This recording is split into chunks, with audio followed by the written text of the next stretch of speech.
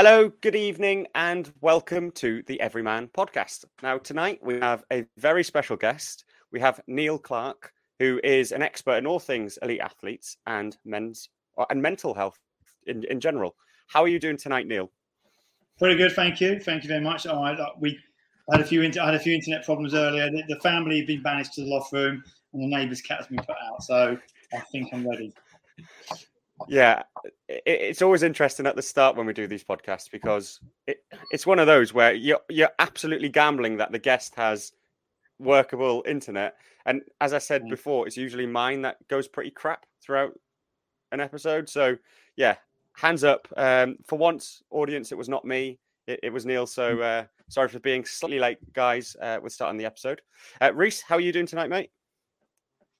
Yeah, I'm all right. I've had a bit of tech issues there as well. I couldn't get my headphones connected. I've just got a new mic, so I'm testing this out. So you'll have to let us know if that's not up to scratch. But the headphones, I realised they were connected to my phone still, so I was wondering why they wouldn't connect to my laptop. Makes sense, really, when you think about it. But yeah, I'm good. Been a bit of a rough week.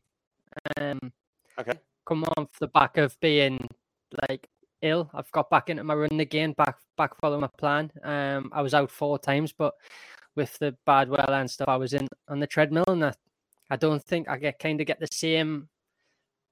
same benefits that I normally do from a treadmill as I do if I was outside. So I know that I need to start getting myself out because I don't really like the cold. I normally go into hibernation over the winter. But this year I'm fully committed to this year I'm fully committed to absolutely smashing the winter, ready for my 4 ultras and marathon next year. How are you, Lewis? Yeah, probably fairly similar. I felt like I've had a little bit of the old man flu. I think last week was like super busy for me at work. I work for EE. We've gone through a full new brand launch. Days I was training twice a day. I was running. I was in the gym. My body just went, nope, you've had enough. And I didn't train for pretty much what felt, I think it was about 6 days. I didn't do anything. I couldn't get out of bed early. I was just mentally and I don't know. I was probably in my own head a little bit.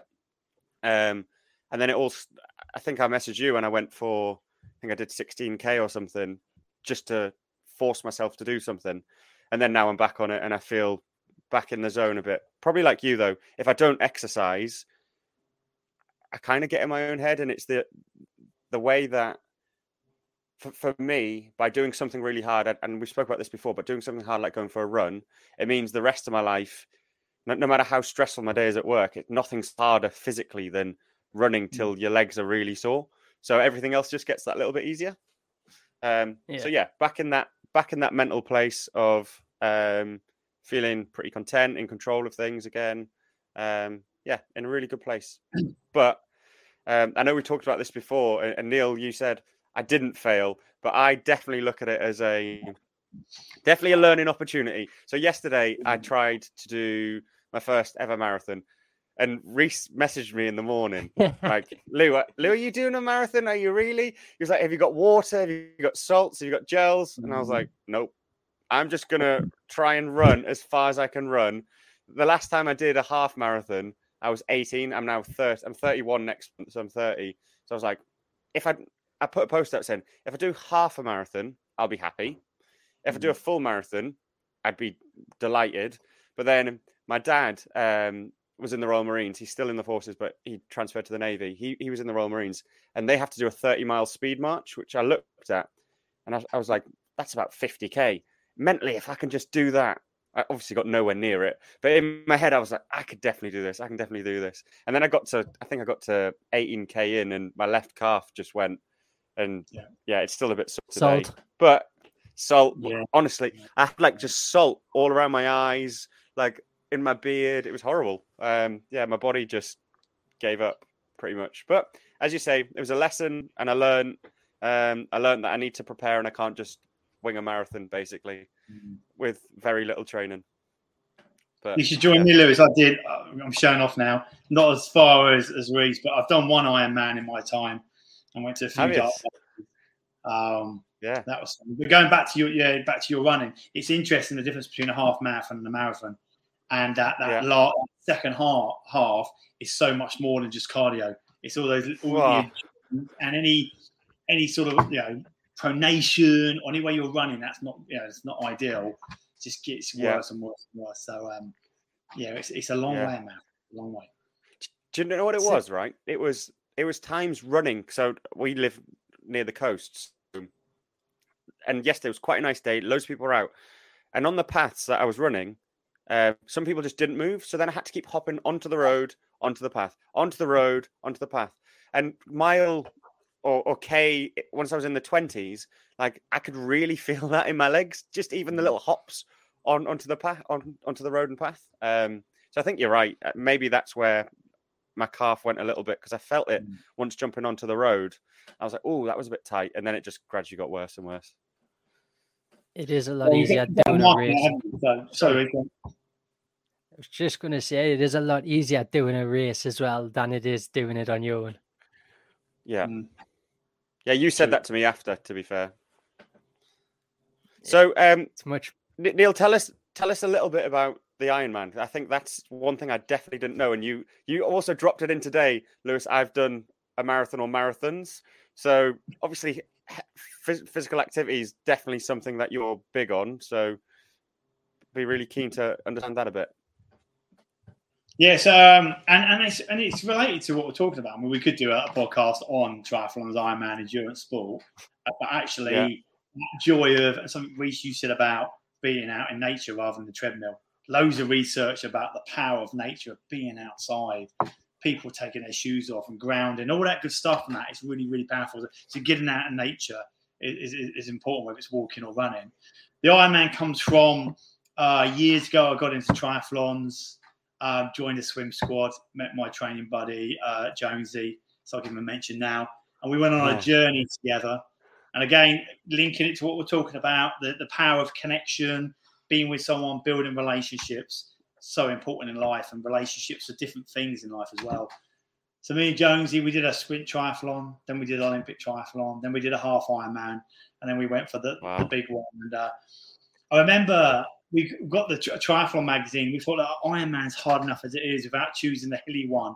So there was a graph in a magazine that had like this kind of flattest Ironman possible. But believe it or not, it was in Austria. It wasn't Bolton or something. And so it's scenic, which helped. And it was undulating.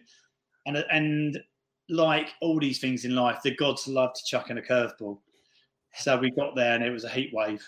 No wetsuits. We went the wrong way on the swim. A boat had to come out, and there was 200 of us going the wrong way in the lake. And so again, another curveball. Got hot on the bike. Then I think it was 40 degrees in the shade on the marathon at 2 PM. So, oh my god, a lot of dark places. But I used the word "but." This is a positive. But I got chatting to another English guy who was going through the same sort of challenges, shall we say, and. We didn't know each other. We got chatting. We bonded. That common goal of running together. We jogged 2.5K, walked through the aid station, banana, flat coat, pretzel, went again 2.5K, and all we did was 2.5K. And without that guy, I would have got through it. Probably would have been slower, but it would have been a lot more painful. So it was a great experience. One I don't think I'll repeat. I think I've done. I haven't got the tattoo, but I've got the T-shirt, so I've done that. Quality. Reece, you just started doing something new. I think I might be on a bit of a lag. Sorry. Maybe me. So I could drop. Right. So it's something I've always been interested in. It's something that I was possibly planning on doing next year, but I've just started with a running coach, and I may have booked in probably 4 ultras and marathons. So I think my year is kind of booked up next year. So it's something I'm looking at in maybe 2025, 2026, depending on sort of how the running goes, because I kind of want to get a bit competitive next year. I don't know if it's going to be a bit too early next year. So then I might have to put it into 2025, and then the Ironman can. We'll see what happens. But for just the end of the season there was a 200-meter swim in the sea, followed by a 2K run. I did that one. I won that one, so I was like, "Oh, I like that." Oh, winning as well for you. I just finished. I'm happy with finishing, but this man wants to win. I like it. Yeah. It was only 200-meter swim, then a 2K run. Never only. It's never only. So the week after, I signed up for one, which was 500-meter swim, then a 5K run. Cool. The swim was brutal. I was the only person there that didn't swim with my head underwater. I was the only one without a swim cap. It was horrendous. I thought I was going to die on my 18th length by drowning. And then it took it. My transition was probably about 5 minutes as well, trying to get my running trainers on. But then I made up so much time on my run. It was like ridiculous. I think I came 10th or something like that, but it was because my run was second fastest overall compared to. So if I can, the running plan I'm doing at the minute, there's a bit of strength and conditioning. So when I'm doing that, I'm going to the gym and then I'm going for a swim and doing some lengths then, but I'm more practicing on technique rather than just swimming. So if I can get that down and then I can get out on my bike and stuff, I think, but my running is my strong leg. So I think it's the part about Everyman that I find nerve-wracking is that actually the thought of swimming and like bunched up between so many people, and that's the part that's, because I've heard you get punched, kicked, all sorts when you're doing it. So yeah, people talk about that. I'll be honest. There's maybe a bit of shoulder to shoulder, but it's not as bad as it used to be. They do stagger start now. They kind of spread it out. When I did my Ironman, the pros went, then 2,000 of us went off together. So it was like being in a washing machine. Now they kind of go beep, beep, and they kind of get people in a more organised way-ish. But it depends. If you do a sea swim, then that's a different kettle of fish. I've done a couple of sea swims and it was not pleasant. So, yeah, I'd recommend a lake. Get a nice. Yeah. There's one just up here, Druridge Bay, called the Geordie Man. I think that's going to be my first one to tackle. Cool. There's also a first prize. No, Druridge Bay, the lake there. And there's actually a prize for the first Geordie. Fantastic. So that's fair, I'll go for that. Yeah, everyone's probably a Geordie up here, though, to be fair. Yeah, but there'll be people coming from everywhere for it, with it being an Ironman. It's just not one of the actual official ones. Yeah. So, Neil, we ask the majority of our guests this question, and it's probably leading us on to, obviously, the purpose of why we have a podcast all around men's health, making sure men speak, all those sorts of things. Generally, what does men's health mean to you, or health in general? When you think of men's health, mental health, physical health, when you think of that phrase, what does it mean to you? Wow, what does it mean to me? It's kind of it's a massive, to me. It means it's a massive part of our lives. Full stop. It's something that we need to nurture. It's something that we need to be aware of. It's something we need to educate ourselves about, and just not ignore. And I use an analogy in one of the workshops I run for Mental Health UK about going to the gym. I think it's a nice analogy where if you go down to the gym and you're pushing weights and you've got some form, you're looking at your technique, great. And then if someone comes along and says, can you lift a bigger weight? You've been going down the gym, you've been practicing, you've got a bit of form, you've probably in a position where you can maybe tackle that challenge. And I feel mental health similarly. If you don't think about your mental health or look after it, when that challenge comes along, you don't have a toolkit, or you don't think, you think, well, I can't remember what I've read about it, or I haven't listened to these podcasts, or I've not reflected on who I am and on my feelings. So it's much harder to deal with the challenge. So that's what mental health is to me. Something that's very tangible, something you need to think about. And we just spent 10, 15, 20 minutes talking about physical health, and that's super important. And it's linked to mental health. They're not separate things. Improve your physical health, your mental health will get better. Improve your mental health, your physical health will get better. So they are linked. But the challenge here is, we talked about people talk about physical health all the time, and we have our Strava, and we have our how fast we're running, and our watts and our bikes and that. But do we really talk about how we're feeling to our friends, to our co-workers, to our family? A question we ask in the workshops when I'm doing some teacher training, for example, is, do you feel comfortable ringing up saying, I need a day off for my mental health? You know, I need, because I'm feeling overwhelmed, or I'm feeling really anxious, I need time out. And some people can say that because of the environment they work in, but I think it's quite rare. I don't think many can. Yeah. I feel there's almost that, well, there's a stigma attached to, if I admit there's something wrong with my mental health, then I'm a weak person. Like, people feel that pressure within their own head. And there's definitely been times in my life where I've had mental struggles, and I'd rather say, oh, I feel sick, or I've got the flu, or whatever that might be, versus saying, do you know what, I'm really stressed, or I'm really anxious, or whatever that might be. Because I feel, especially as a man, and as a man, you're inherently, we're brought up to almost try, especially like I've played sport, so I've always tried to be a leader. I've always tried to be fairly vocal, and like, this is me. I'll put myself to the front, and I'm not scared to put myself in situations where it's really challenging, because that's part of my personality. I then, when I first started talking about like my mental health, I really found it as like I was being weak, or I wasn't maybe putting that. I'd been putting a front on for so long that then I was letting a guard down, and I felt really vulnerable from doing that.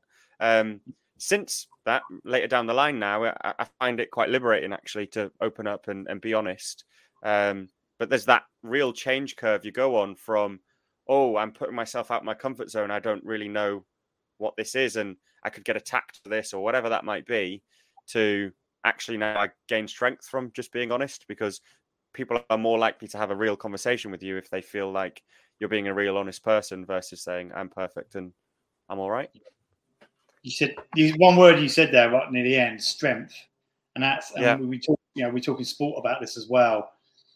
That we need to reframe the conversation. We need to see it as a strength. If a sports person says, "I need some help on the mental side, psychologically," that's got to be seen as a strength.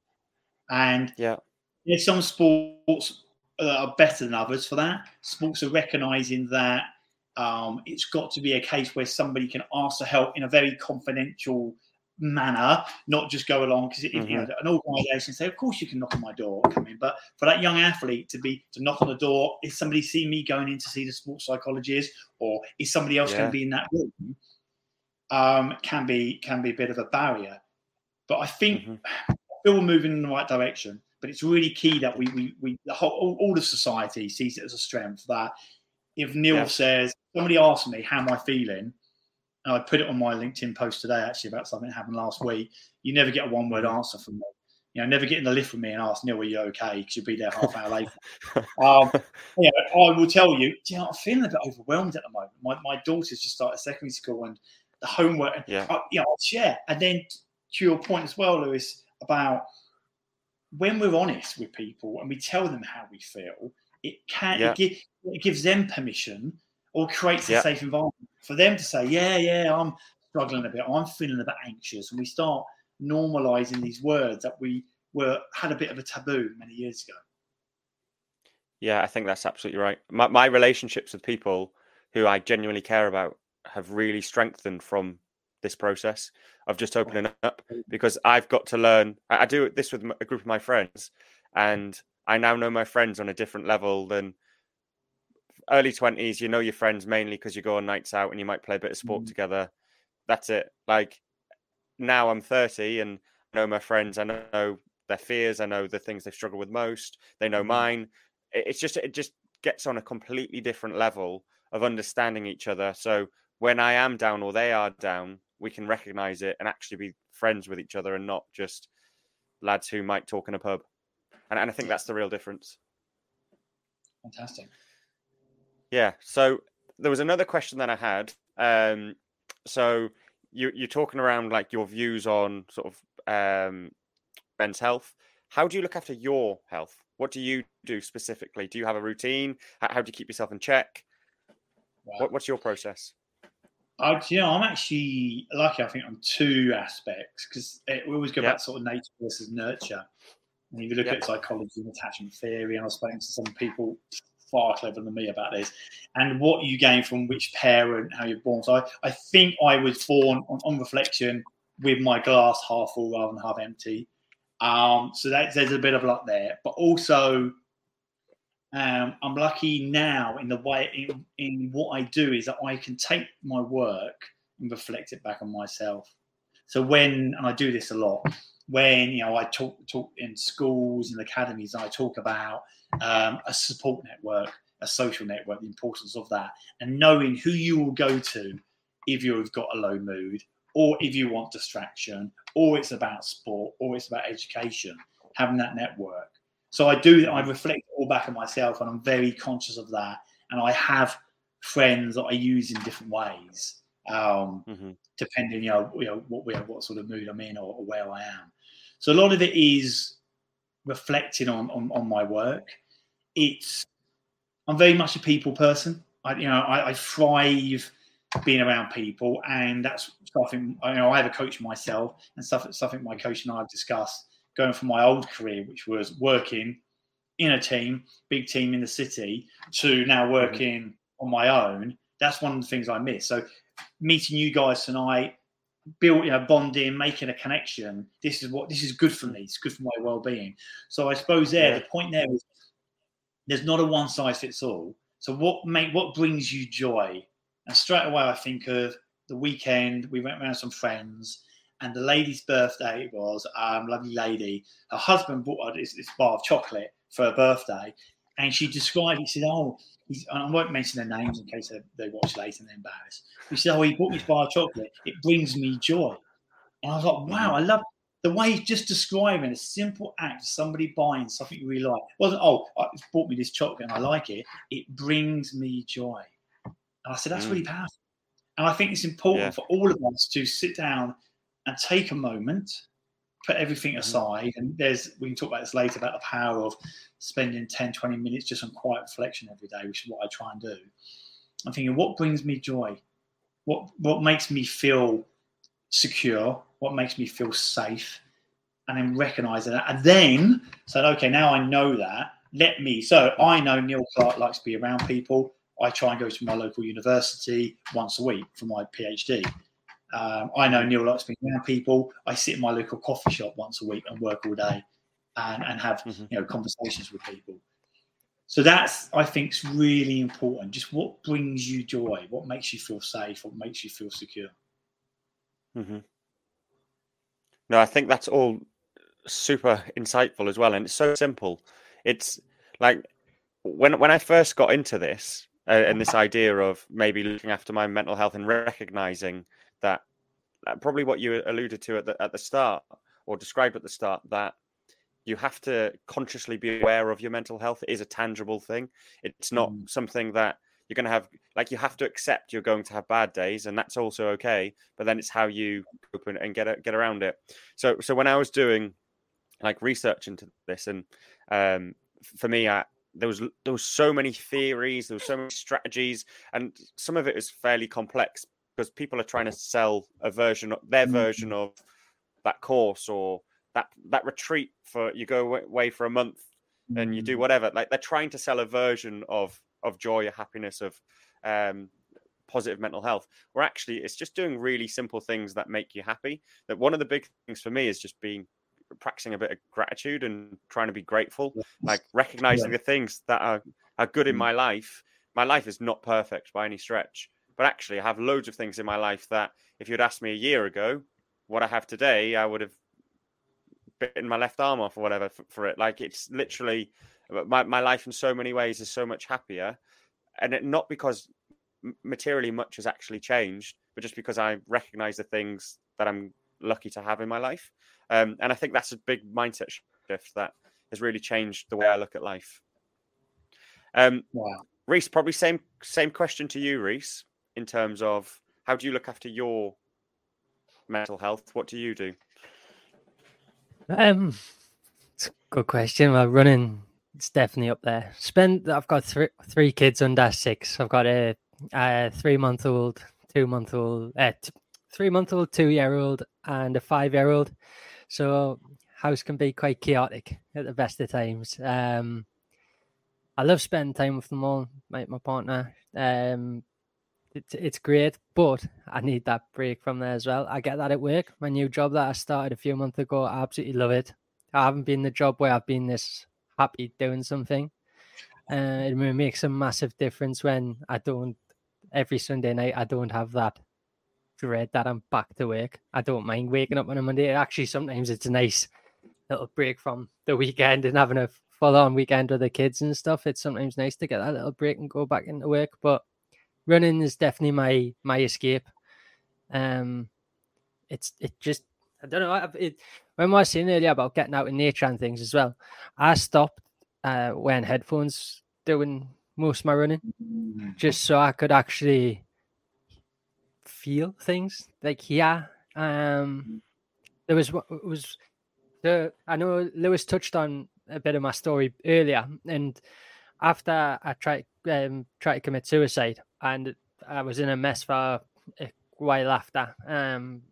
Couldn't really do anything, and I'd signed up for Manchester Marathon.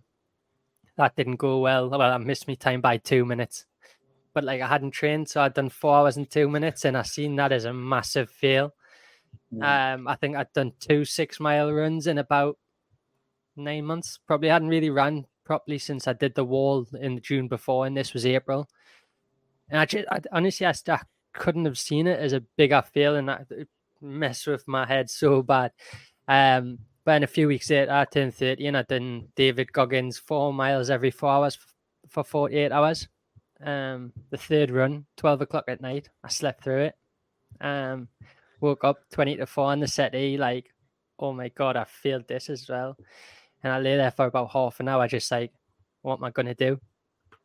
And I got up and I'd done 8 miles, but I forgot my headphones, and I just, 4 o'clock in the morning, the sun was just coming up, and it was crazy. I felt so at peace after all this time I'd spent in a battle, like with myself, to then feel completely at peace, just hearing some cars. There was hardly any cars on the road at that time, and so, like I say, the sun was coming up, the birds are and that freedom of not having headphones and blocking everything out and just focusing on putting one foot in front of the other, feeling everything that was going on around us instead of. So for the rest of the runs that I'd done, I didn't wear headphones. I was either with people, or even the 12 o'clock at night one where I'd done on my own. The next night, it was just, honestly, it's crazy. But the running, and like I say, without the headphones, I was debating whether I go to the gym in the morning or run to work.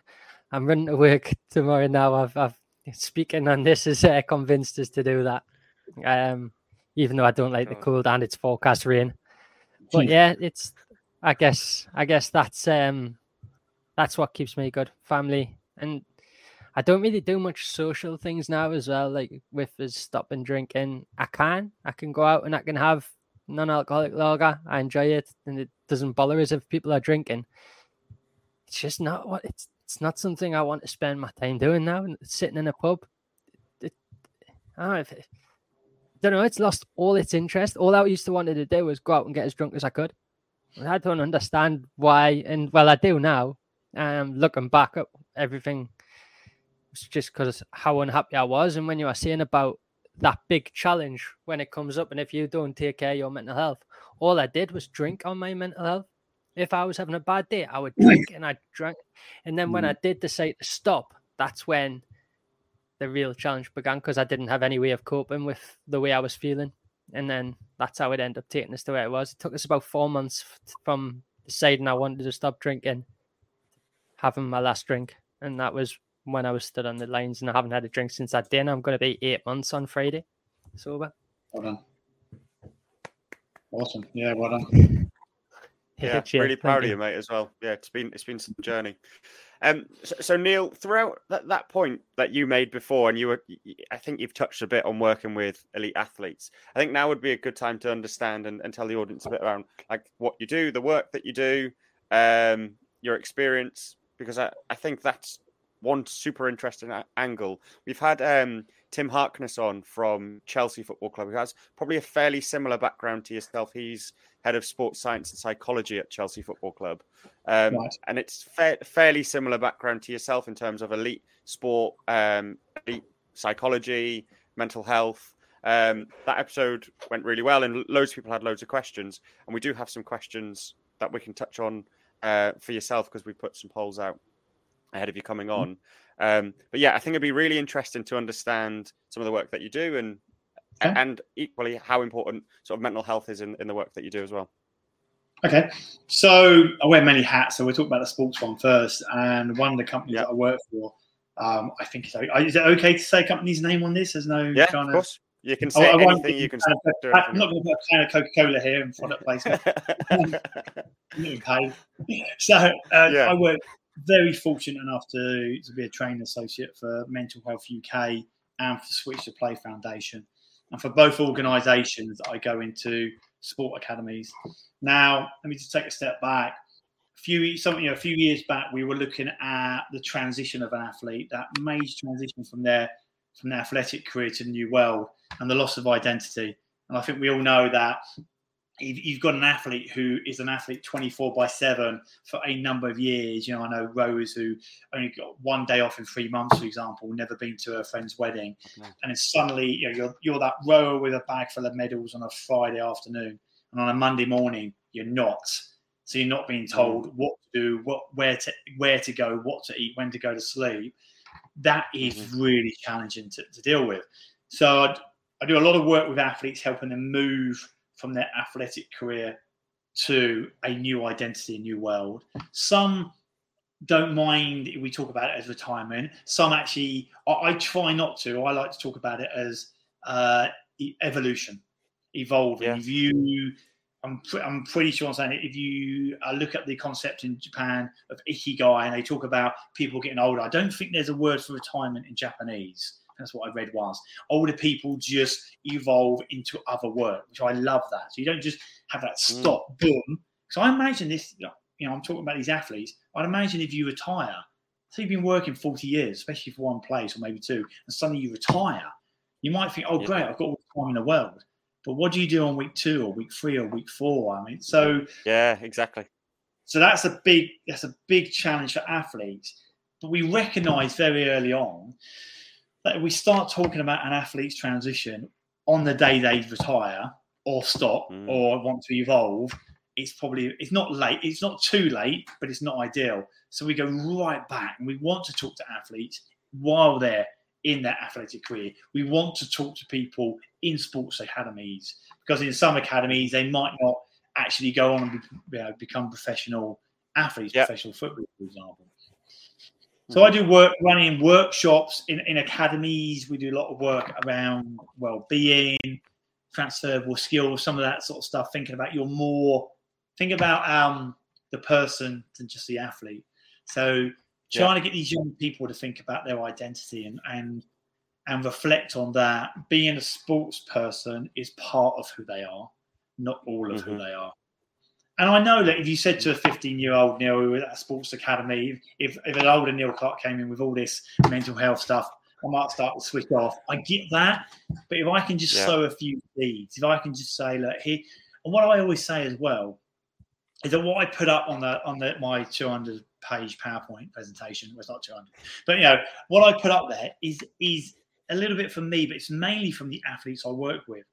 And I'm really fortunate that I have 17 ex-elite athletes who help me with my research. So I'm doing a PhD as well. So anything I put up there says about how do you manage the selection process? How do you manage injuries? It's not just from Neil Clark. It's from an ex-All Black. It's from an ex-triathlete. It's from an ex-footballer.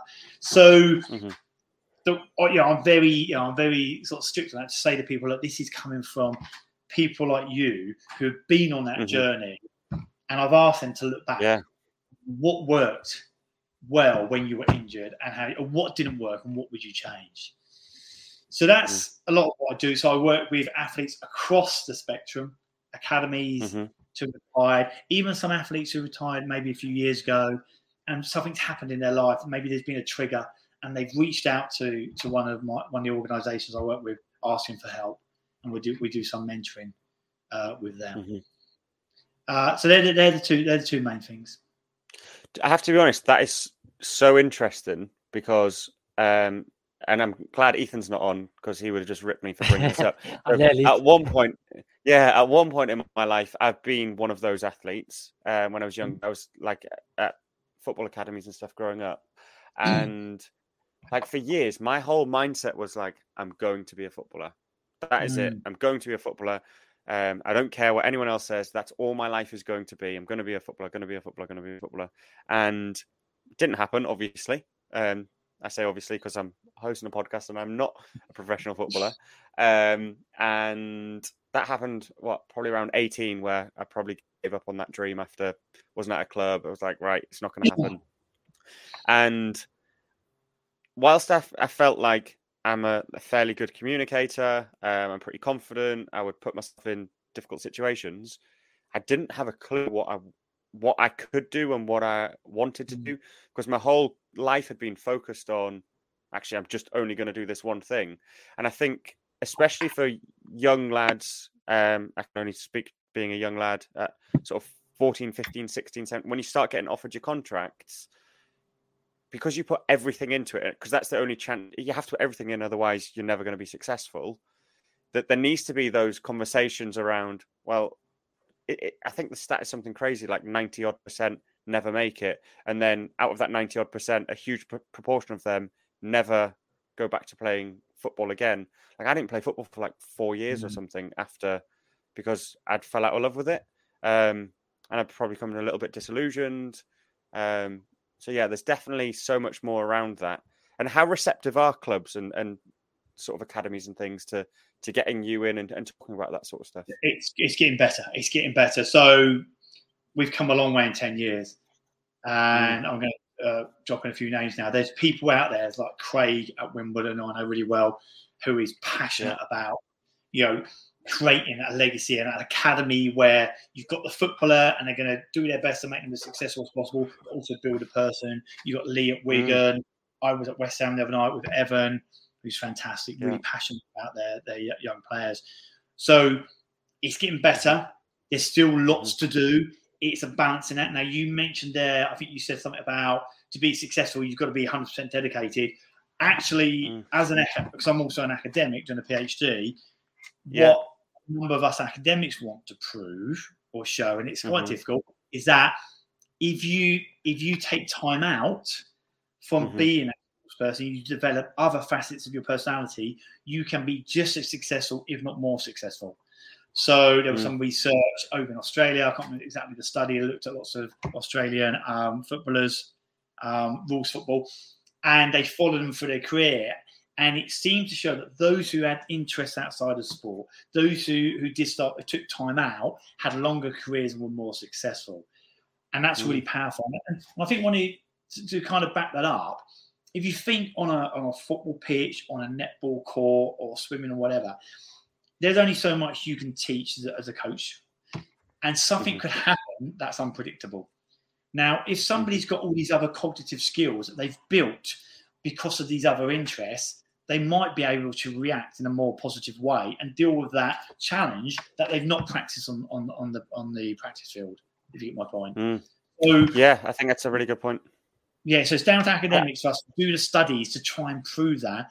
Then we can influence the academies to give these young players time out. Yeah, I also think, as you were speaking there, I probably quickly reflected on something. So as a young sports person, I used to get in my head really badly. Like I would overthink. I would maybe before a game get a little bit more nervous than as you get older and you take the pressure off because it doesn't mean as much mentally or whatever. Where I think if you then have other interests then as a young sports person, maybe you're not putting all that, wow, I have to really perform here and because you're tense, aren't you? Your performance isn't the same. And like when you're in the flow, you're relaxed, you're calm, you think more clearly. So yeah, I definitely think there's legs in what you're saying. Because as a 30-year-old who definitely doesn't play at a very good level anymore, I mentally feel so much more clarity playing versus when I was 18, because I was putting myself under so much pressure.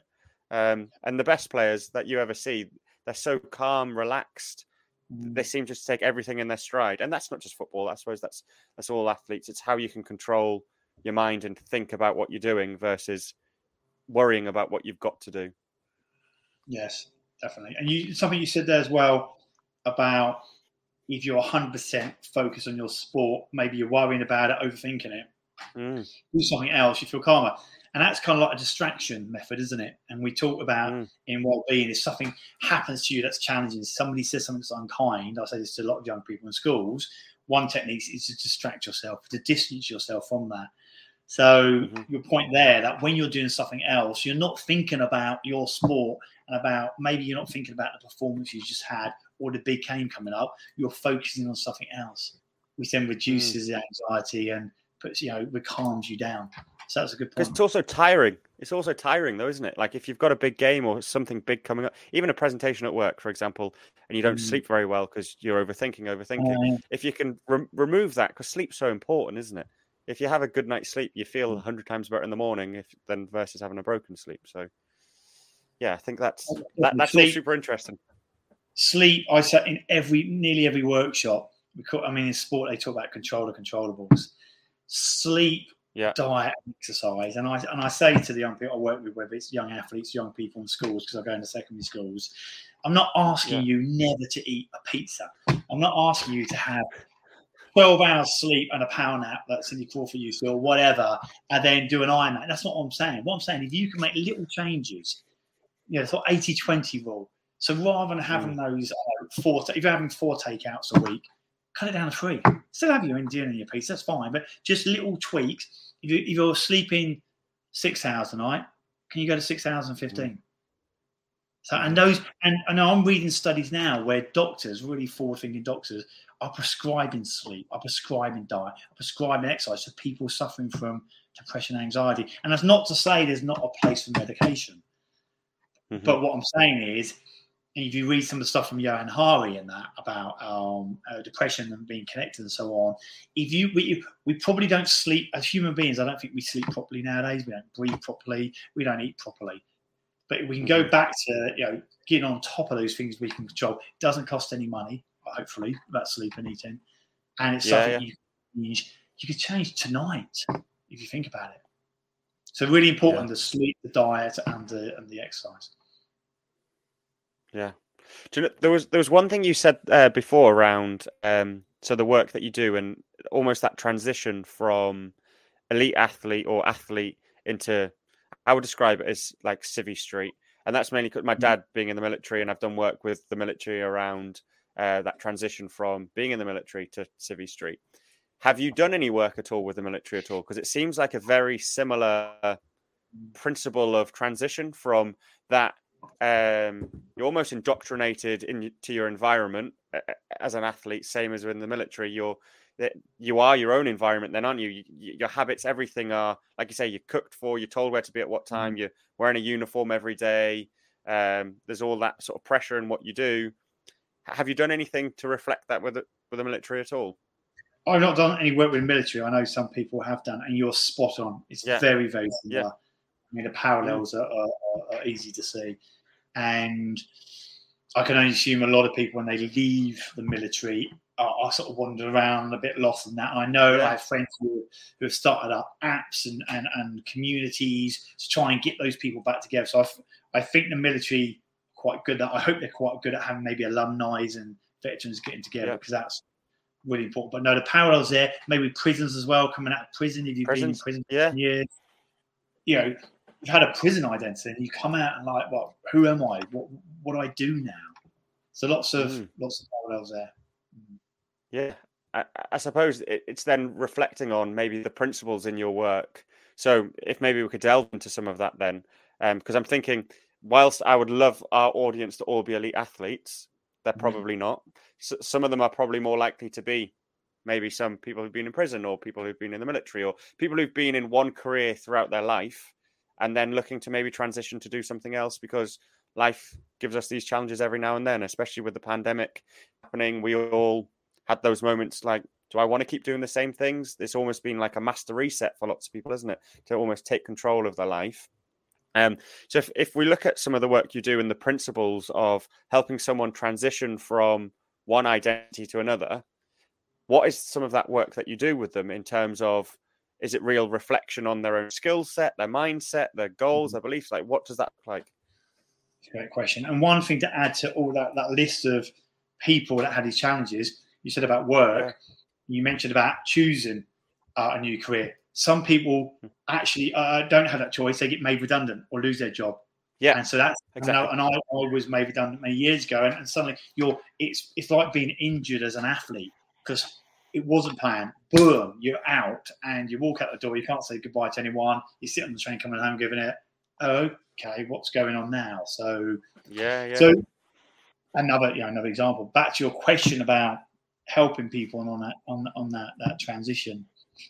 It's really, I've really had to work at my active listening.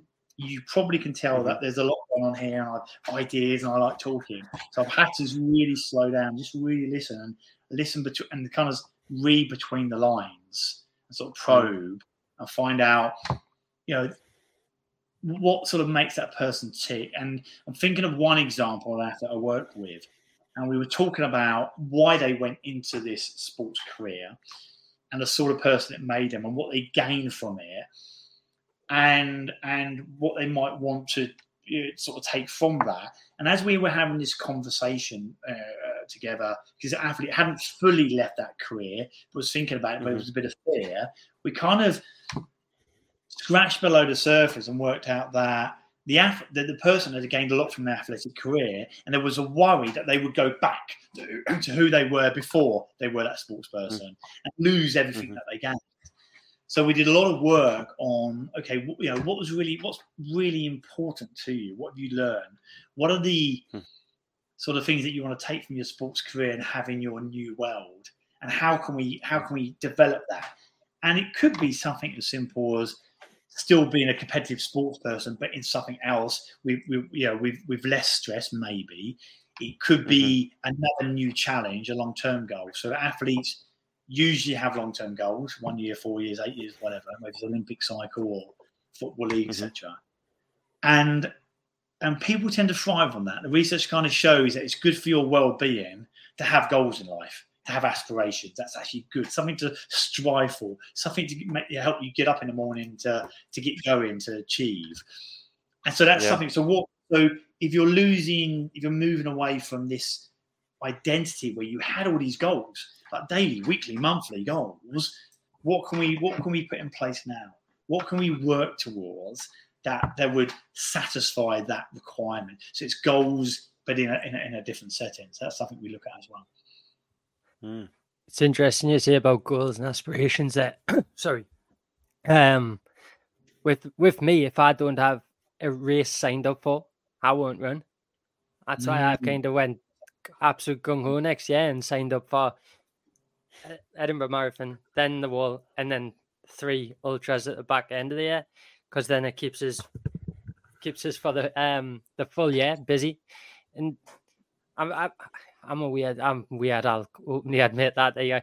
Even though I know it's good for us, I will just sort of, if there's nothing there, there's no end goal, and it's just, there's no point in going out and what am I training for, what am I doing it for? And I'd stopped setting goals when I was struggling quite a lot last year. I did. I didn't have any goals. I didn't have anything to aim for. I'd finished the Wall, and then it was, there's no point in running now. I've completed that, it's daft really, because I know how good it is for me. I know what it does to us, but if there's no goal, no aspiration, if there's nothing to build up for, then I just switch off and don't do it. And that's why I just need to keep setting new targets, new goals. And that's what I've got to, especially on the path I'm on now. It would be very easy to, I know how easy relapsing is and stuff. I listen to a lot of podcasts on that sort of stuff, just to try and keep me aware of what I need to be aware of. So, and that this is the most important. Keep me outside, keep me running, and then that's what I'll keep.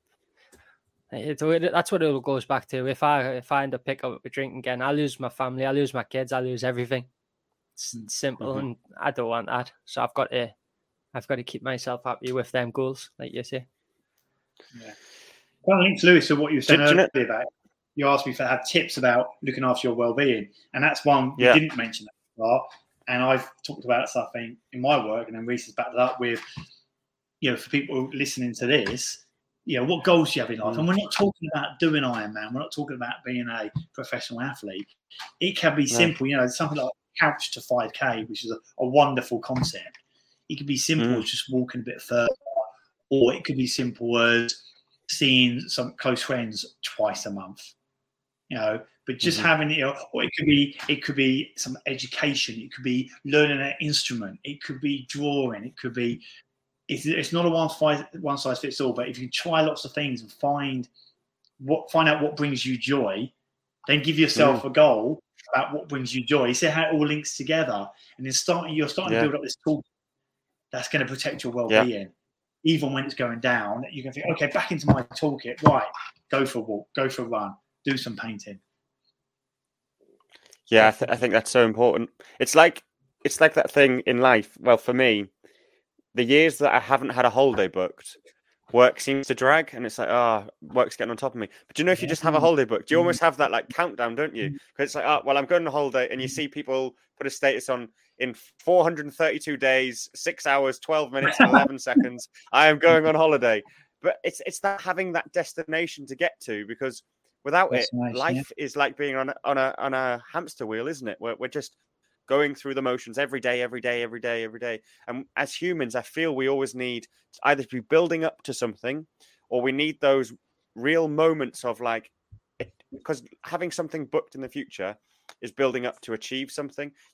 And if it's a holiday, you're achieving getting to that point in my life where I don't have to be at work, where I can take time with my friends, family, whatever, and relax, switch off, enjoy myself. Like, it's getting to those moments. And the things that I've tried to do that have helped me is put enough of those things in place 3 months ahead, 6 months ahead, a week ahead, depending on where my moods are at, is putting things in advance. And I'm not amazing at it, because I am a typical bloke, and I will slag off all of us blokes here. I am not the most organized person naturally, like at all. So I have to consciously think about it. I have reminders in my notepads. I have reminders in my work calendar. Like, Lewis, even it could just be half an hour. Take some time, go for a walk, or right, you need to plan something now for a month in the future. Just so I've always got those little moments of happiness, joy, as you say, and then get to receive the gratitude from, okay, I'm grateful for my past self for setting me up for something good to look forward to, or that I'm now doing this that I probably wouldn't have planned if I wasn't proactively thinking about it. But yeah, I think that there was definitely some really interesting points there. Reece, because you've recently gone through a bit of a career change, right? You were a chef for many years. Now you're working for a charity. How did you find that transition from sort of, because again, you achieved quite a lot. I think you were Northeast Young Chef of the Year. Like, your career was going in one direction as a chef, something you're really passionate about, to then now what you're doing. How did you find that from, I imagine as a chef, you had some, like, obviously you had recognition, you probably felt pride, sense of achievement, there was a level of skill set there, to then doing something that probably isn't as natural. How did you find that? It was hard. I love being a chef. It was absolutely brilliant. It was a horrible industry. It's terrible, really, actually, when you look back and think I was working, 120 hours a week on minimum wage on a 0-hour contract. It sounds horrible when you say it, doesn't it? Yeah. But yeah, I was coming out with quite a lot of money because I was doing 4 million hours a week. Yeah, I'm sure. Yeah. It was the most unhealthy lifestyle in the world. I'd be working 5-6 days a week, starting 6-7 in the morning, working through till 11-12 o'clock, serving the last meals. You would get pints brought up, you would finish them, you would go downstairs, have more pints, then you would go off to somewhere else, and you would sometimes be out till 4 or 5 in the morning, taxi home, hour sleep, taxi back to work, do it all again. And the recognition, the recognition was, you've done well, here's the pints. So you can kind of see where my problem for alcohol came from. But the actual job itself, it was great. You become like a family in the kitchen. You spend that much time with them. That bond you get with the different people. I don't really speak to many people now, but I do have some close friends still from from that industry, and it is a special type of bond you can build in the workplace. And then it was just before, well, I'd moved to Bermuda after I won the competition, and that's where I met my girlfriend, who I'm with now. We came back from Bermuda, and it was just before she fell pregnant. She's like from an hour and a half away, so it was tough for her. She didn't know anyone up here.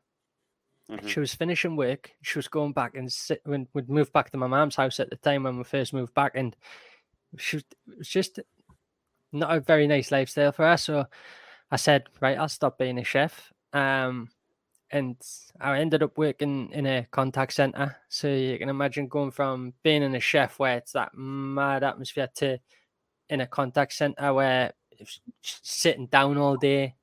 I was used to being on my feet. The first day I went in, it was just training, and I started at 9 and I was finished by 2 o'clock. I was back in my mom's kitchen by 3 o'clock, I think. And I stood for probably about an hour, just pacing back and forwards in the kitchen. What am I supposed to do now? I'd never had this time to myself in 6-7 years. I'd been a chef. And the adjustment was quite tough. It's a complete different career. I ended up moving after about 6 months into the payroll department, and then that became a bit more of a challenge and stuff. And well, that was another change completely from being in the contact center, and that's how I fell into doing payroll. So that's where I am now. But it was, I guess, trying to break it down. I don't think I really thought much on it because I was drinking at that time, and if I felt anything, I would just have a drink on it. So I'm only at a certain point of breaking down different parts of my life from the different challenges, and that's probably not one that I've looked at yet. But yeah, it was tough. That's it. That's pretty much it. Yeah, I think it is tough. It's a hard change, and especially like I say, I think I'm waiting to find out if I've got the ADHD as well. So being a chef would have been really good for that, the constant movement and stuff. Yeah. I know we've touched on that on the podcast before, and there's a few of us going through that process at the moment. So I'm pretty sure from the conversations we've had, if one of us doesn't have ADHD, we probably all don't, because whatever we've got, I think we will have a version of something fairly similar. But yeah.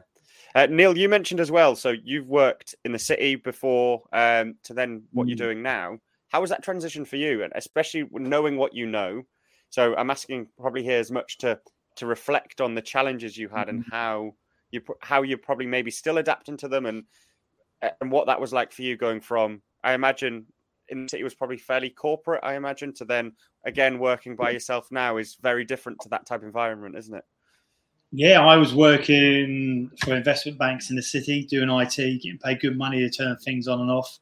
And then got promoted, so I was then telling other people how to turn things on and off. Yeah, that was a sort of level of it. I love the IT crowd jokes. Love it. Yeah, exactly. So, and I enjoyed it. That's not good. Don't get me wrong. My first degree was computer science. I did enjoy it. My wife always thought I was a bit of a different IT manager because I'm not saying IT managers don't like people, but careful what I say here because I might be watching this. Generally, in some industries, people become managers because they've been there the longest or they're the most technical. Okay. Yeah. And I passionately believe nobody should be a manager or leader or responsible for people in any walk of life unless you have consistent training. I mean, not just a one-off workshop. You should have a mentor and a coach and monthly training. It is a huge responsibility because the decisions, the way you behave, the decisions you make can have a massive impact on people and how they feel. So I enjoyed managing people, and sometimes my teams would get bigger because Neil likes managing people, have a few more people. Maybe it fed the ego, but I went out there and got myself trained up. I had a great manager as well, John Brooks, from years ago. So I was lucky that I had a great mentor manager, someone I could, look to and mimic their behavior. Yeah. So, but what happened after about a number of years, something was missing. I felt as though I was a small cog in a big machine. I wasn't fulfilled. And I started to look at what do I really want to do? And that's when I went back to uni, did a master's, in sports business and leadership. So combining my kind of leadership experience and my passion for sport. Absolutely loved it. Got into sports psychology, met a great professor who got me into the world of well-being. And it's I've been very supportive on the way from my family and previous work colleagues. And it's been a fascinating journey. And reflecting on it, I love learning. So if I think about my values are curiosity. I'm curious about the world. So because I had these values that maybe I didn't realise, that helped. I remember sitting in my first lecture at Loughborough University, London, and we were doing a lecture on leaders. Alex Ferguson. I'm a Manchester United fan, so maybe we're going to get lots of angry people now putting things in the chat. I had to go home and write about it, and I'm walking home thinking, I love this. My homework is to write about my football team. It was brilliant. I always remember that. Yeah. So lots of good moments, lots of positive moments. And then reaching out to people like Switch to Play and Mental Health UK and learning about their world and being given the opportunity to deliver, to write content for them, and then eventually to meet great people like yourself as well. So I'm still on the journey. I don't think the journey will never end. I believe in learning for life. I love when I meet new people and have new experience like tonight. Yeah. And we're grateful, very grateful for you coming on as well. Like it's hugely insightful to listen and learn from your experiences, definitely. One thing that you said earlier as well, so you mentioned that you feel naturally you're a glass half full person, which I actually think I am, to be fair. And I think that served me pretty well in life. But have there been moments in your life where it's been challenging? I'm going to presume yes, because we've all had them. Where you've had to, and how have you got through them? So if there has, presume there has, and how have you got through them? Like what have you relied upon to get you through maybe some challenging times? Well, okay, take a deep breath. So I had a very bad experience a year ago in a triathlon where my best friend had a sudden cardiac arrest and actually didn't survive the swim. Let's put it out there. So, yeah, he was doing triathlons with me the last few years, my best mate from the last 20, 30 years. Nickname's Mouse. We all call him Mouse, a little small guy. And, yeah, it happens in triathlons. It's horrible. And so I was on the swim. He's 200 metres behind me. I don't know what's going on. I did the bike ride, then went on the run. And then they pulled me off the run. And I thought they pulled me off the run because, I don't know, I'd done something wrong, or knocked someone over, whatever. And then they told me what happened. And that was horrendous. And even now I can kind of feel my voice probably has changed a little bit.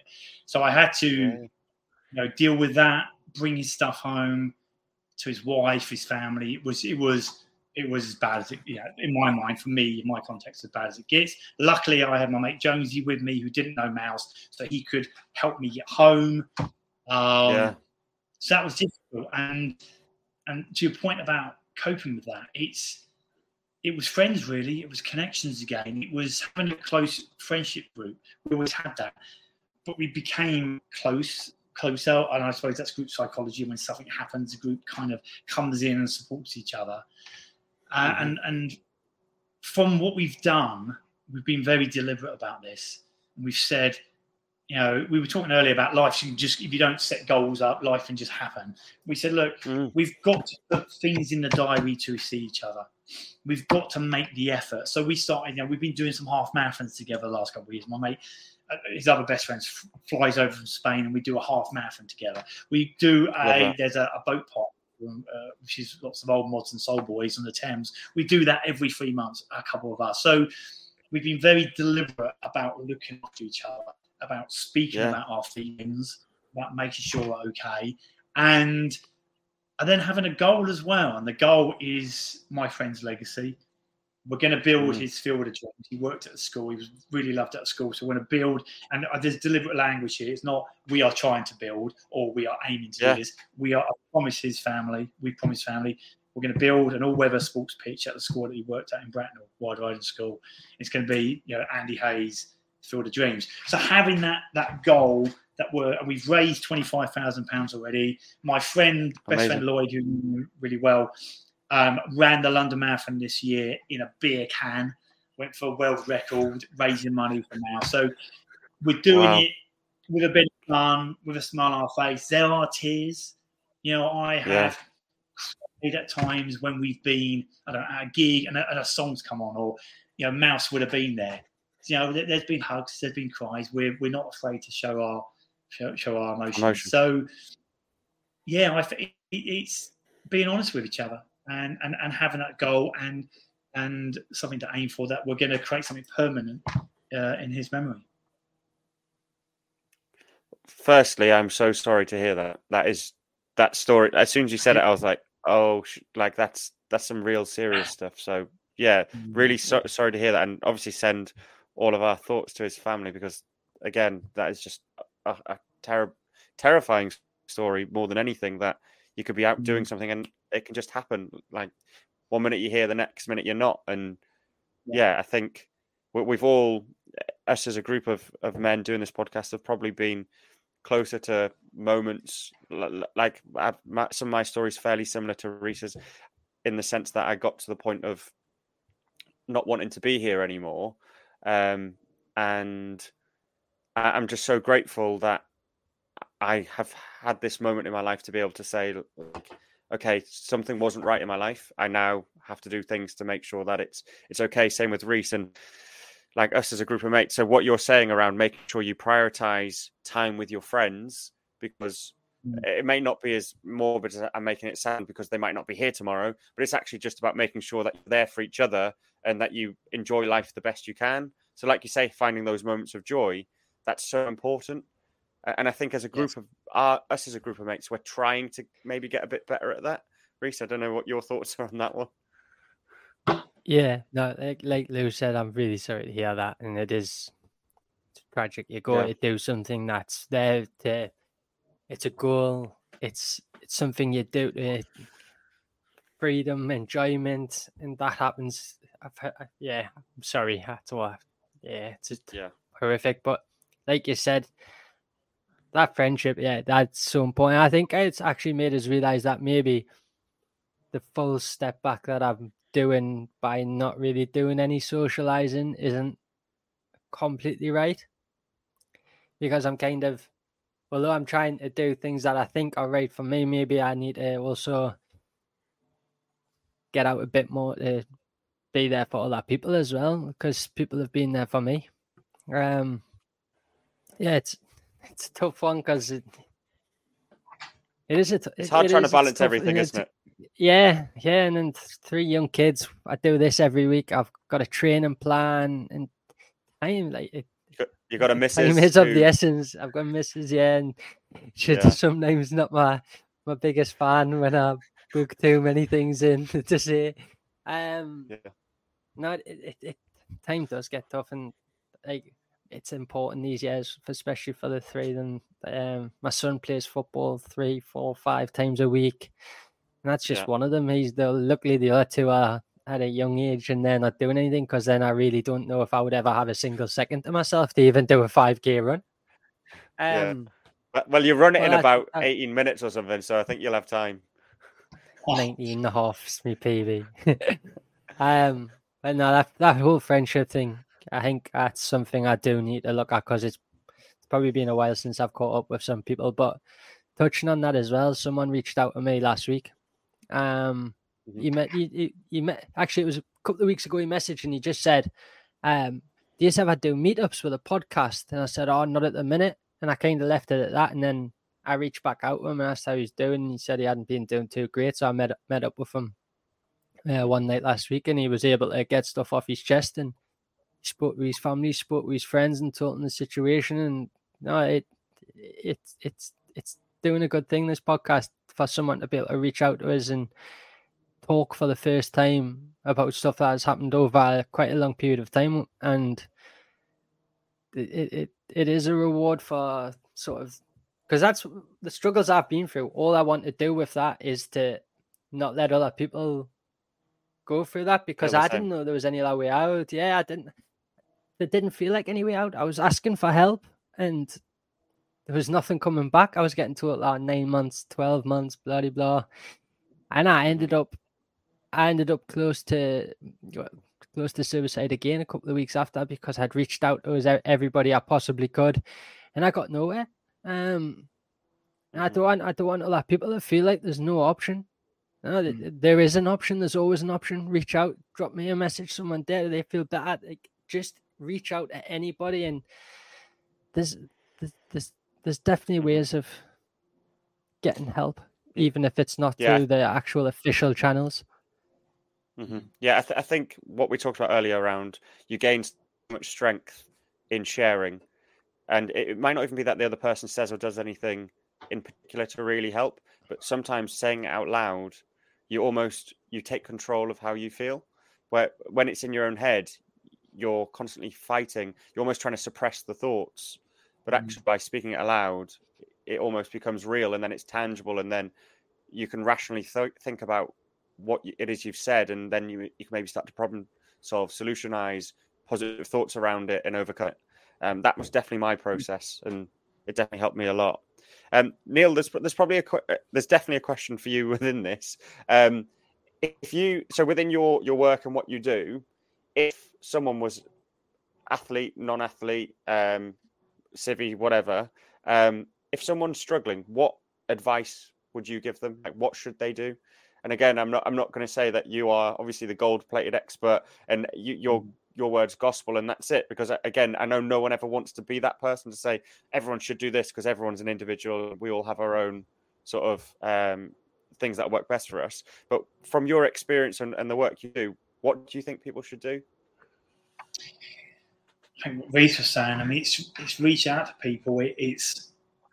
It's taking a moment, like you just said as well, Lewis, to understand. And this is where it's really difficult, actually, because this goes back to my point earlier about when you're in a good place, you feel you're in a good place, start putting connections in place, that support network, start thinking about, when I'm not in a good place, what am I going to do? Because when you're not in a good place, sometimes it's hard to be rational, isn't it?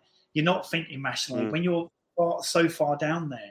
So really, for people listening today, really think and reflect on what we've been talking about, and what can I do now to start protecting my well-being. So when that challenge comes along, I'm in a better place. I mean, if you are struggling now and you're like we say, you're reaching out and you're not getting anything back, then maybe it is as simple as going on to social media and reaching out to people like you two, for example. I'm sure if anybody sent you a message via the podcast, via LinkedIn, via Instagram, whatever, and said, "Oh yeah, I'm not feeling good," boom, you'll reply. I would reply. So anybody listening, what me I know on LinkedIn, Neil Clark Loughborough, you'll find me.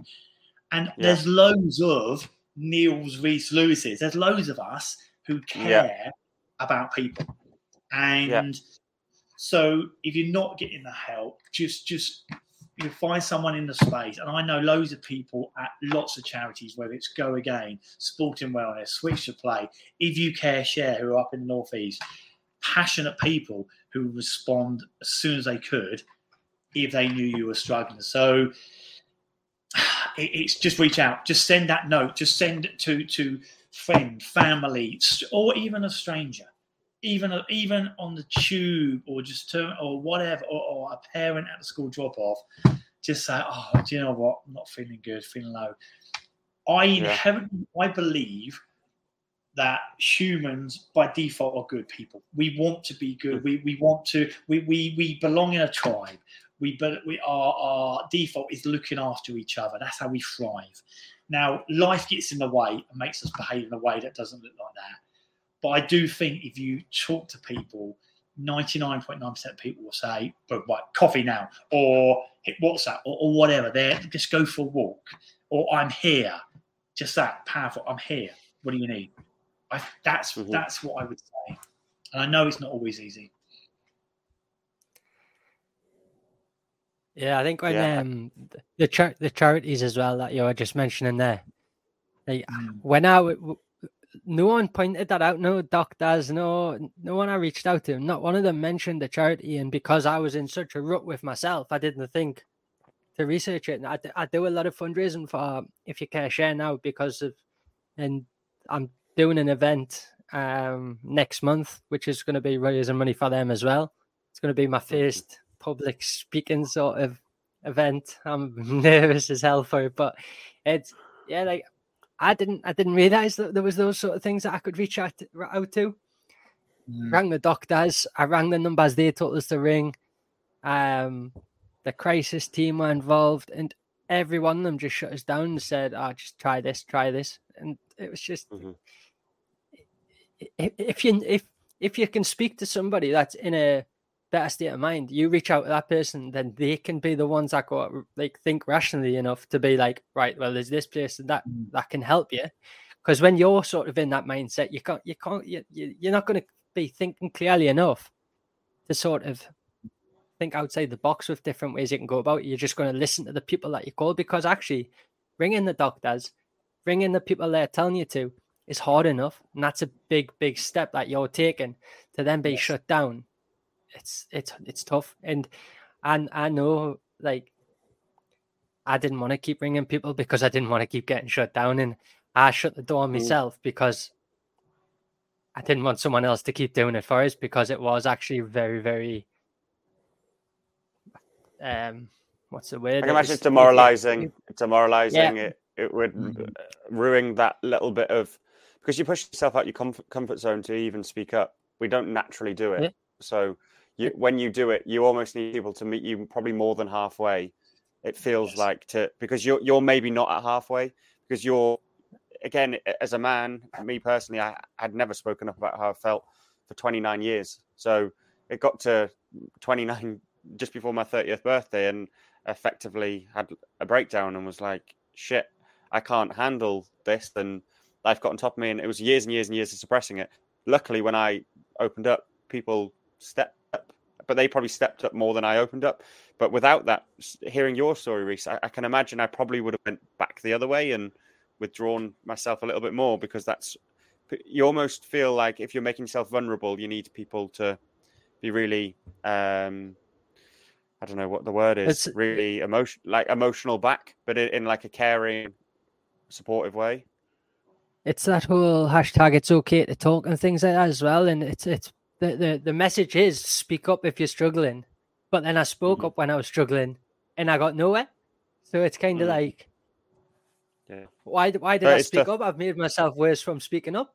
And it like I say, it actually did make me worse. There was a point a few weeks after my suicide attempt where I was parked up in a car park next to a pub, next to a garage where I could get vodka or any sort of spirit. And I was contemplating drinking, because then I knew if I was sober, I couldn't do it because of the hurt that it would cause other people. But because of what alcohol did to me and how selfish it made me, I knew that I wouldn't care about that at that time.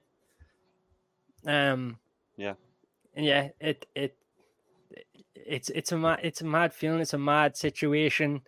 I think it's a hard time to be around at the minute, because of all the services seem to be quite battered, especially the NHS ones. So they're probably underfunded at the moment and things, which is making it tough. So, but I think the main message is reach out to somebody. There's always somebody that can help you, and then they can be the one to point you in directions. And you've always got places like Samaritans and that you can call if you're in a time of need and you can't get through to someone that you would want to speak to.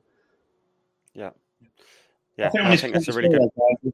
And it shows, just flipping it on its head, for those of us we're in a good place, when we're feeling a good place, we need to be proactive and making sure our friends are. And I always think about it on say you take WhatsApp, for example, and WhatsApp can be used for good, and you have all these groups, and if you've got friends who are active on a WhatsApp group and they go quiet, don't just think, oh, they're a bit moody or a bit quiet, whatever. Just try and be a bit proactive and say, hey, are you okay? Not heard from you for a while. What's going on? Or are you okay? No, how are you feeling? What's going on? That's it. Open question. Well, though, an open question, because how many times? How? Okay, but no. How are you feeling? What's going on? Yeah. 100%. So we can practice that as well. But I hear what you're saying, Reece.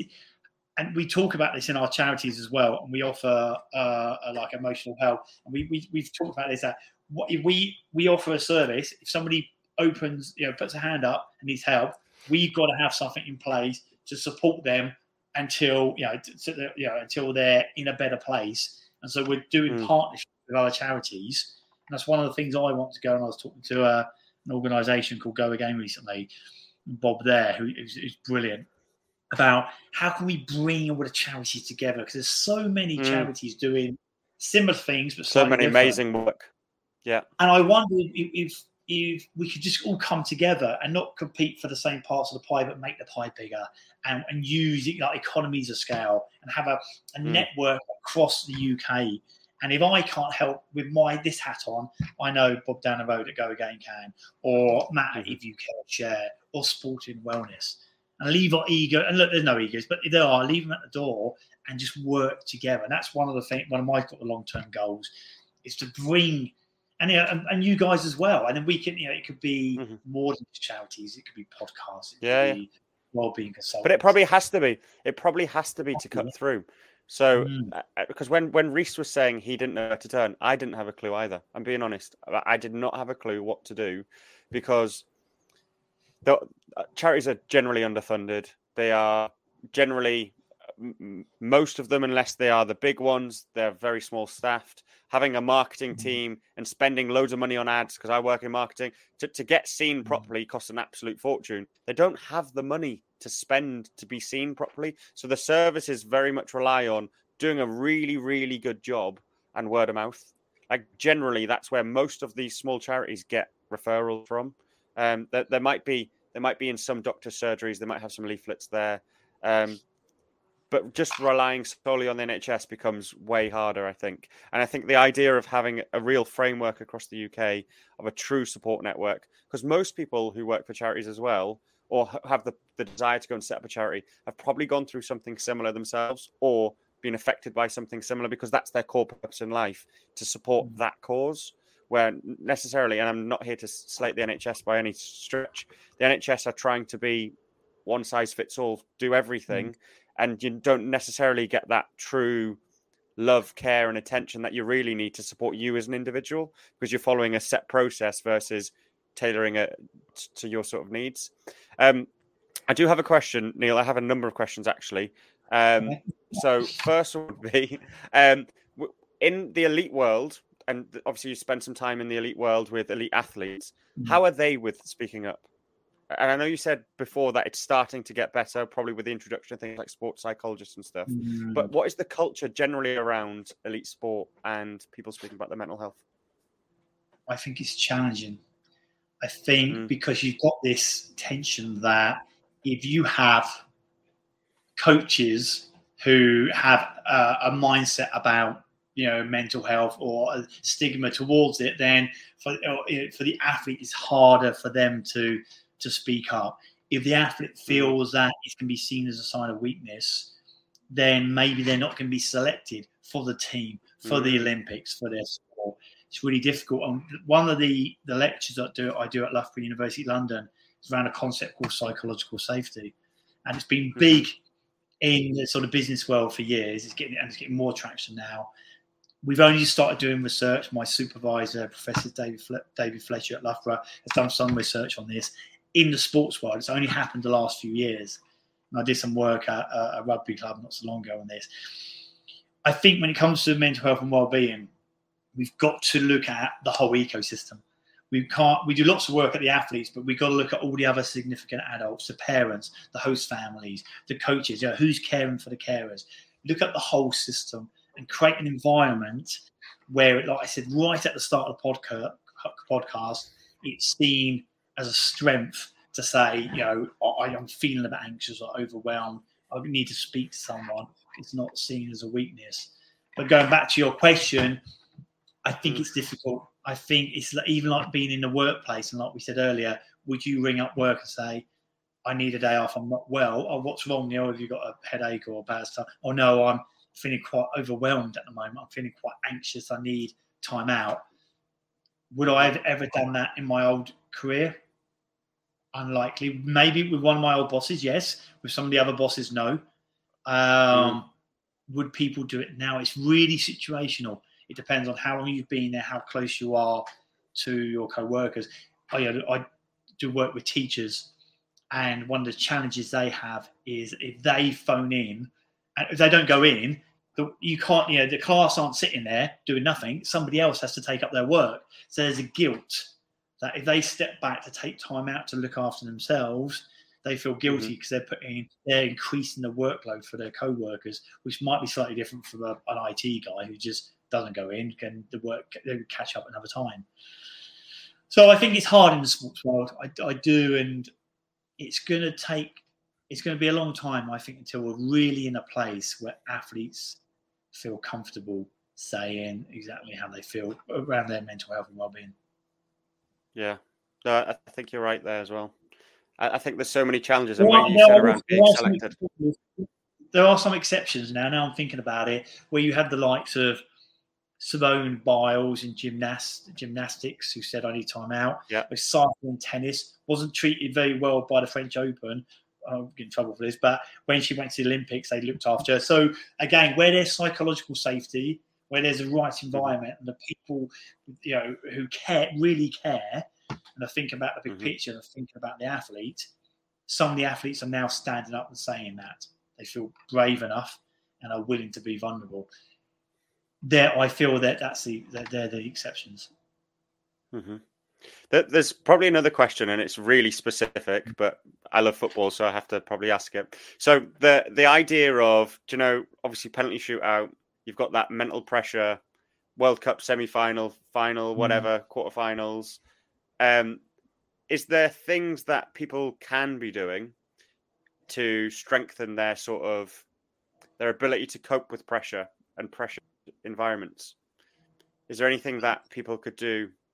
So if you think, I'll probably add some more context so it's clear for the listeners.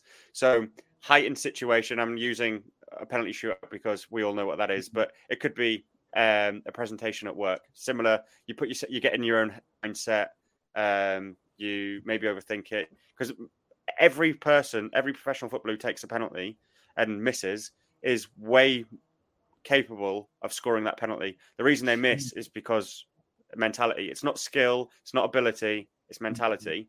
And are there things that people can do generally to get out of their own head? I think there are. Something I read that I thought was really interesting, and here's a tip for Reese, because you're going to do your public speaking, is that the feelings of being nervous and excited, the physical feelings are actually not the same. The stomach, the sweating, all that sort of stuff. So one thing, it's all about reframing the conversation in your head. And every time I go into a workshop or a new situation, I say to myself, I'm not nervous, I'm excited. That's why I'm feeling this way. And it's really interesting that way, and just by reframing the way, that inner voice from the negative to the positive, from like I say, nervous to excitement, is really powerful. So in the world of my workshops in Mental Health UK, we talk about the inner critic and the inner coach. And the inner critic saying, I can't do this, I'm going to fail, I'm no good at this. And we need to recognise that, acknowledge what we're saying to ourselves, label it, but then say, okay, what would our inner coach say? Well, I'm not quite there yet. I haven't prepared enough. The power of the word yet, I love using that. I can't play the piano. No, I can't play the piano yet. Because that implies that you can do it in the future. It's just that you haven't had the right coaching. I haven't got someone showing me. I haven't downloaded some podcasts how to learn the piano. So I think to deal with pressure, it's reframing how you're talking to yourself is one way to do it. Okay. I like that. Honestly, I think that was, massive. I think the hard thing for me would be in that moment, remembering to do that. It's almost making that a skill, isn't it? Like, again, like everything, every thought is a skill in how you train your brain. Definitely on that point again. So we talk about neuroplasticity and building these pathways. And I say to all the young people I work with that, if you keep making lots of positive choices and creating these habits, it's hard at first, but it gets easier and easier. And I use an example. I mentioned my wife now, and her friend years ago said to me about when you're in that big town hall or conference meeting, there's hundreds of people, and the CEO's done a big speech, and he says, "Any questions?" and there's tumbleweed, and everybody's sitting there on their hands and sweating. And you think, no, I want to ask a question. Now, the first time you put your hand up, you're a bit sweaty, you're a bit nervous, and you ask, ask a relevant question. And you ask it, nothing bad happens, and then they move on. The second time you're in that situation, it feels just a little bit easier. Then the third time, and the fourth time. So I always say to people in my workshops, when I ask for volunteers to come up and I have these giant Post-it notes, to write on a giant Post-it note, I say, use this opportunity. We're in a safe environment.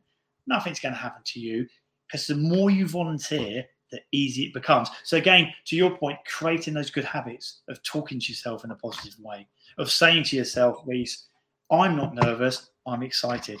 It's really powerful. I like that a lot. Yeah, thank you. So there was one thing you touched on there, actually, and I wasn't going to go there, but I do think it's probably quite a good one. You touched on your inner critic, your inner coach. Is that theory fairly similar to like the chimp paradox of like your chimp gives you that negative thought? Is that a similar sort of process? Yeah, I met him once, twice. It's not. That is definitely a great name drop, by the way. Oh yeah. Oh yeah, he's a great guy. It's not too dissimilar. I read the chimp paradox a long time ago. It's it's all about what I think is really powerful as well, is understanding how the brain works, and understanding that like I just said, you can rewire your brain. It's not fixed. And there's a lovely video we use in Mental Health UK showing the bad habit disappearing as a new habit appears. And so understanding the amygdala, the emotional part of your brain, reacting. When does it react that way? Is it because I'm tired? I haven't eaten properly. I haven't done my exercise. So back to controlling sleep, diet, exercise. So recognizing when you're at your best and when you're not at your best. And I'm guilty of that. I might seem as though I know I have all the answers. My wife will tell you I'm not at my best all the time. They're brilliant at that. They are brilliant at that. You'll probably appear in the kitchen in a minute. And I need to recognize why was that? Is it because I'm nervous that I'm behind in my work? So I'm feeling a bit anxious. Is it because I haven't eaten properly? So there is the inner critic, inner coach is not too similar to the chimp straight away saying this. You need to stop, move to the thinking brain. Is it the computer in the chimp paradox model? I think the computer brain is give you an answer or give you a response. But that response, sometimes I think with that computer might not be ideal, and then you have to reprogram, don't you? It's essentially the monkey's your emotional anger, fear, stress. Like it's the emotional part, and it's learning how to control the emotion to think with maybe more clarity, and you almost set those really good habits of doing the right things continuously, and over time you put your chimp in a box. I think generally I haven't read it for a couple of years. I always say you never suppress a chimp and batter it down with the nearest thing next to your negative emotions. I never say ignore your negative emotions. Yeah. But acknowledge them, label them. And you said it earlier, Lewis, about going from there and talking it out loud makes it tangible. Okay, I'm feeling overwhelmed. Okay, I've acknowledged that. I've made it a real thing. So I can do something about it now. So why am I overwhelmed? Do I need to get some help? Do I need to take a break? Do I need to take my PhD? It's the biggest thing in the world, and it can feel overwhelming at times. But if I just say to Alexa, and I whisper in case she goes off, 30-minute timer, 30 minutes. After that 30 minutes, I always feel a little bit better. I've always made progress. I celebrate that success, and I've moved closer to achieving that massive goal. So breaking it down into small chunks. No, I love that. I do have one more question. Sorry, Reese. And then Reese, feel free to ask, because this last one would be, this is one that's been helping me with running. So whether I'm stressed, you guys might feel this as well, actually, stressed or whatever. I almost use that stress energy as a way when it's getting tough, and it almost allows me to like power through the pain a little bit. I'm like, work's on top of me, or life isn't what I want it to be, or whatever that might be. Not really using real examples there. And I use that like almost pent up energy that I've got to run through. So has there been times in probably either your life, for both of you here, where you've been I don't know, doing something really challenging. Mine would be a run because it's fairly recent. And you've used those types of maybe negative emotions into a positive. And how's that worked for you if you have? Mm. Do you want to go first, Reece? Or do I go first? What do you want? Yeah, no, you can go for it. I was thinking one actually. I won't mention his name. I was at a wedding once, and I wasn't drinking because I had a triathlon the next day, and someone kept saying, "Have a drink." I'm saying no, and after about the fifth no, it was getting a bit annoying. And I used that the next day actually to power me through the triathlon to say, look, I made a choice because it was important for me to do this triathlon. I've got a goal to do well. And I kind of used that to drive me forward, that kind of annoyance that someone couldn't quite accept the decision I made. I thought, to power me on. So maybe that's kind of one example. Yeah. Reece, do you have that much or not? Yeah, I do. It definitely helps with my running. And I've been trying to get a sub 25k for about, I don't know, most this year, pretty much. And I could you mean 20, get about 20-minute 5k? Under 20-minute 5k, yeah. What did I say? I thought you said 25-minute 5k. Oh, maybe under 20 minutes for a 5k. And I just couldn't get really under 20 minutes 27. And then I did Jared 10k a few weeks ago, and the first 5k I just went for it, and I'd done 19 minutes 34 or something, and I finished in 41:49. So I'd set a PR on the 5 and 10k. Next day I was still buzzing, and one of the lads from the running club rings us, Ian, and he went, "You do realize that doesn't count as your 5k time?" What do you mean? I said, it's still 5k. It's like straw. It counts. I've accepted that badge. And he went, no, it's not a 5k race. So he went, there's a 5k tomorrow night at the club. You're gonna have to come there and do it again. I'm thinking, I've just done a 10k. My legs are gonna be heavy. It's not the nicest course. It's really open as well, so the wind and everything, it really gets you. So I was thinking, I was just doing loads of excuses, and then I just went for it, and I ended up doing 19 minutes 26. So I'd knocked even time off from the Sunday as well. And he was in front of us because it's a like handicap race. So I started about a minute after, and I was like, I'm gonna catch him. But he ended up running quite a good time. I never caught him, but I still beat his time. So I was happy overall. And yes, he knew what he was doing. He rang us with the intention of getting us there on that Tuesday to go and beat the 19 out of the 20 minutes. So he done it in a triggering way, but he knew what he was doing to actually help us out. So it's a positive, negative, positive. Yeah. No, that's brilliant. I think the reason why I asked that, because I've only just realized it, I think 3 days ago, that I was able to use what was probably negative thoughts in a way really constructive. And it's just a lesson. As you can probably tell, it wasn't the greatest question in the world in terms of the way I framed it. It's quite a new emotion for me that I'm probably still processing.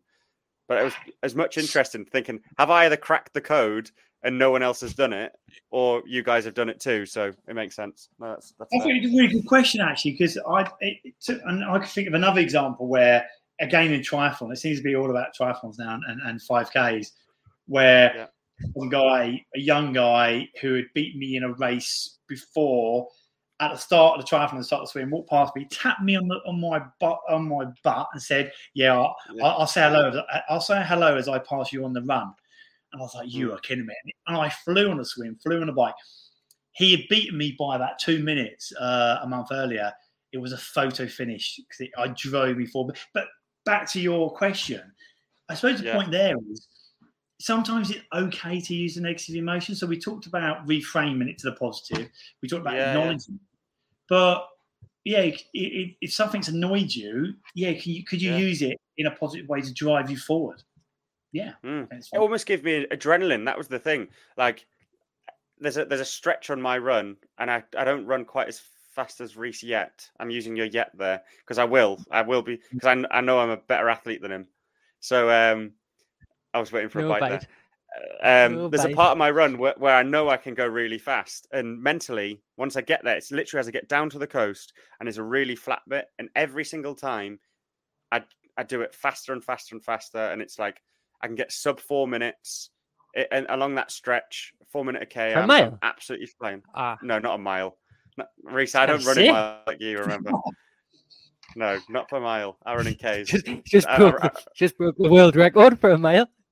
Yeah, no, definitely Ks, not miles. I can't even comprehend actually people running a mile in under 4 minutes. Like, because running a K under 4 minutes is quite hard. So running a mile, yeah, can't really comprehend that. But I get to that point, and it's almost like I get there, the air's fresh, I can feel this sort of the sea breeze, and there's times because by then I'm like 12-ish minutes into my run.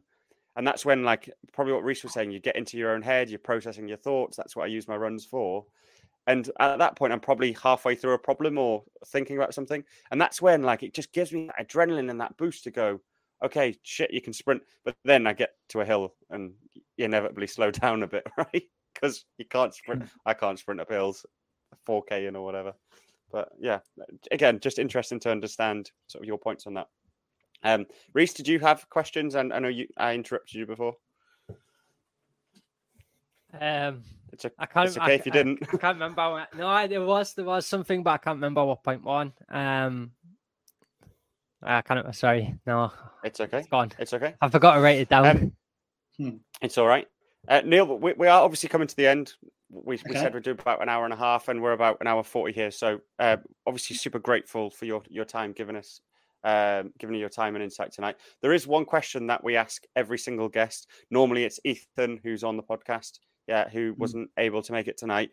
It's called Hear No Evil, See No Evil. It's the section of a pod that we do. So is there a book or a podcast that has helped you through either a difficult time or what you found really, it's almost helped shape your life and your way of thinking that would be beneficial for our listeners to read or listen to? Yeah, there's so many. I can imagine. The one that comes to my mind is the High Performance Podcast by Jake Humphrey. By Jake, yeah. And I made this point the other day at a dinner party. They have guests on there that are obviously the high performers, and then they have someone like Ryland, the TV personality, or the recent one, Delia Smith. And my bias comes out, would I learn much? It's not Sir Clive Woodward or whatever. I thought, no, put your biases to one side, come out your echo chamber. And they are amazing. The one with Delia. And what I do, when I do my long run, that's when it goes on. So it's like I'm kind of working, enjoying and running. The one with Delia Smith was amazing. What she spoke about, you just have to listen to it. It's not the chef coming on the Norwich pitch saying, come and have it. It's someone talking really deeply about human connection, the power of community and citizenship. And it was mind-blowing. And there was one with David Smith recently. There's all of them are insightful. The one with Tyson Fury was brilliant. Yeah, Tyson Fury was good. Yeah, Johnny Wilkinson was my favourite pod for him, actually. Of the Johnny Wilkinson one. Yeah, I don't think. Do you know? It might be the one I've not listened to actually, but I've listened to most of them. And like I say, it's a case of Ryan, TV personality, why sport, high performance, and just the way he was open about his life and the challenges he had and how he dealt with them around well-being. There's so much to learn. You could pick up 3 or 4 golden nuggets of advice in every single one of those podcasts. They've got Gordon Ramsay on today. I saw that. I'm going to listen to that this weekend when I go on the long run. That'd be interesting. Yeah, I'm interested in that one. Yeah, I'll go on Sunday if I don't get out and I'm on the treadmill. Cool. Yeah, big I've got fan a book of that for you actually that you like. It's called Can't Swim, Can't Bike, Can't Run. Can't swim, can't ride, can't run. It's an Ironman story. Our bloke just had never done anything before, and Andy Holgate it's by. It's brilliant. Okay. I don't know if you've heard of it. You'll enjoy it since you like it. Rings a bell. Sounds good. Yeah, you'll enjoy it. Thank you. And what does he talk about on it? Just the struggles of doing an Ironman. So it's just a guy who'd never ran before. He'd done a bit of cycling to work, but he didn't do any swimming or hardly anything. So he set himself a task of signing up for, I think it was a sprint triathlon at first. And then next thing you know, he's doing Ironman. So something like yourself, really. But it's a really interesting read. And it's a great book, actually. Really, really good book. I listened to it on Audible. because I struggle to read for longer than 10 minutes. But yeah, it's really, really good. I enjoyed it a lot. I will definitely give that a read as well. 100%. Yeah. So Neil, yeah, that brings us to the end of the podcast. And honestly, thank you so much for coming on. Super insightful. As I said, I've learned so much, and I'm looking forward to, again, seeing more of your posts and more of the work that you do. And I know we discussed earlier around potential, like in the future for us as a podcast, we would like to get other guests on with other guests, and maybe we talk about various topics, debate various things and stuff. So we would obviously love to have you back on in the future. And yeah, super grateful for you coming on. It's been brilliant. So, like I said, when you first contacted me, I'm honoured to be invited. I've learned today as well from you guys. And yeah, let's keep talking and keep spreading the good word and telling people, like we said earlier, if you're struggling, reach out. It could be us, it could be anyone. But please reach out and talk to someone. Yeah, honestly, really appreciate it. And thanks to listeners. This is a live that we never really get the big listeners on the live. So again, if you're listening, you can follow us on Spotify, where our biggest audience is. I think we're averaging about 10,000 listeners on Spotify, Apple Podcasts, Amazon Music, YouTube, LinkedIn, Facebook, whatever. But Spotify is our biggest listener. So thank you very much to everyone for listening, and we will catch you on the next one. Good night. Brilliant. Take care, guys.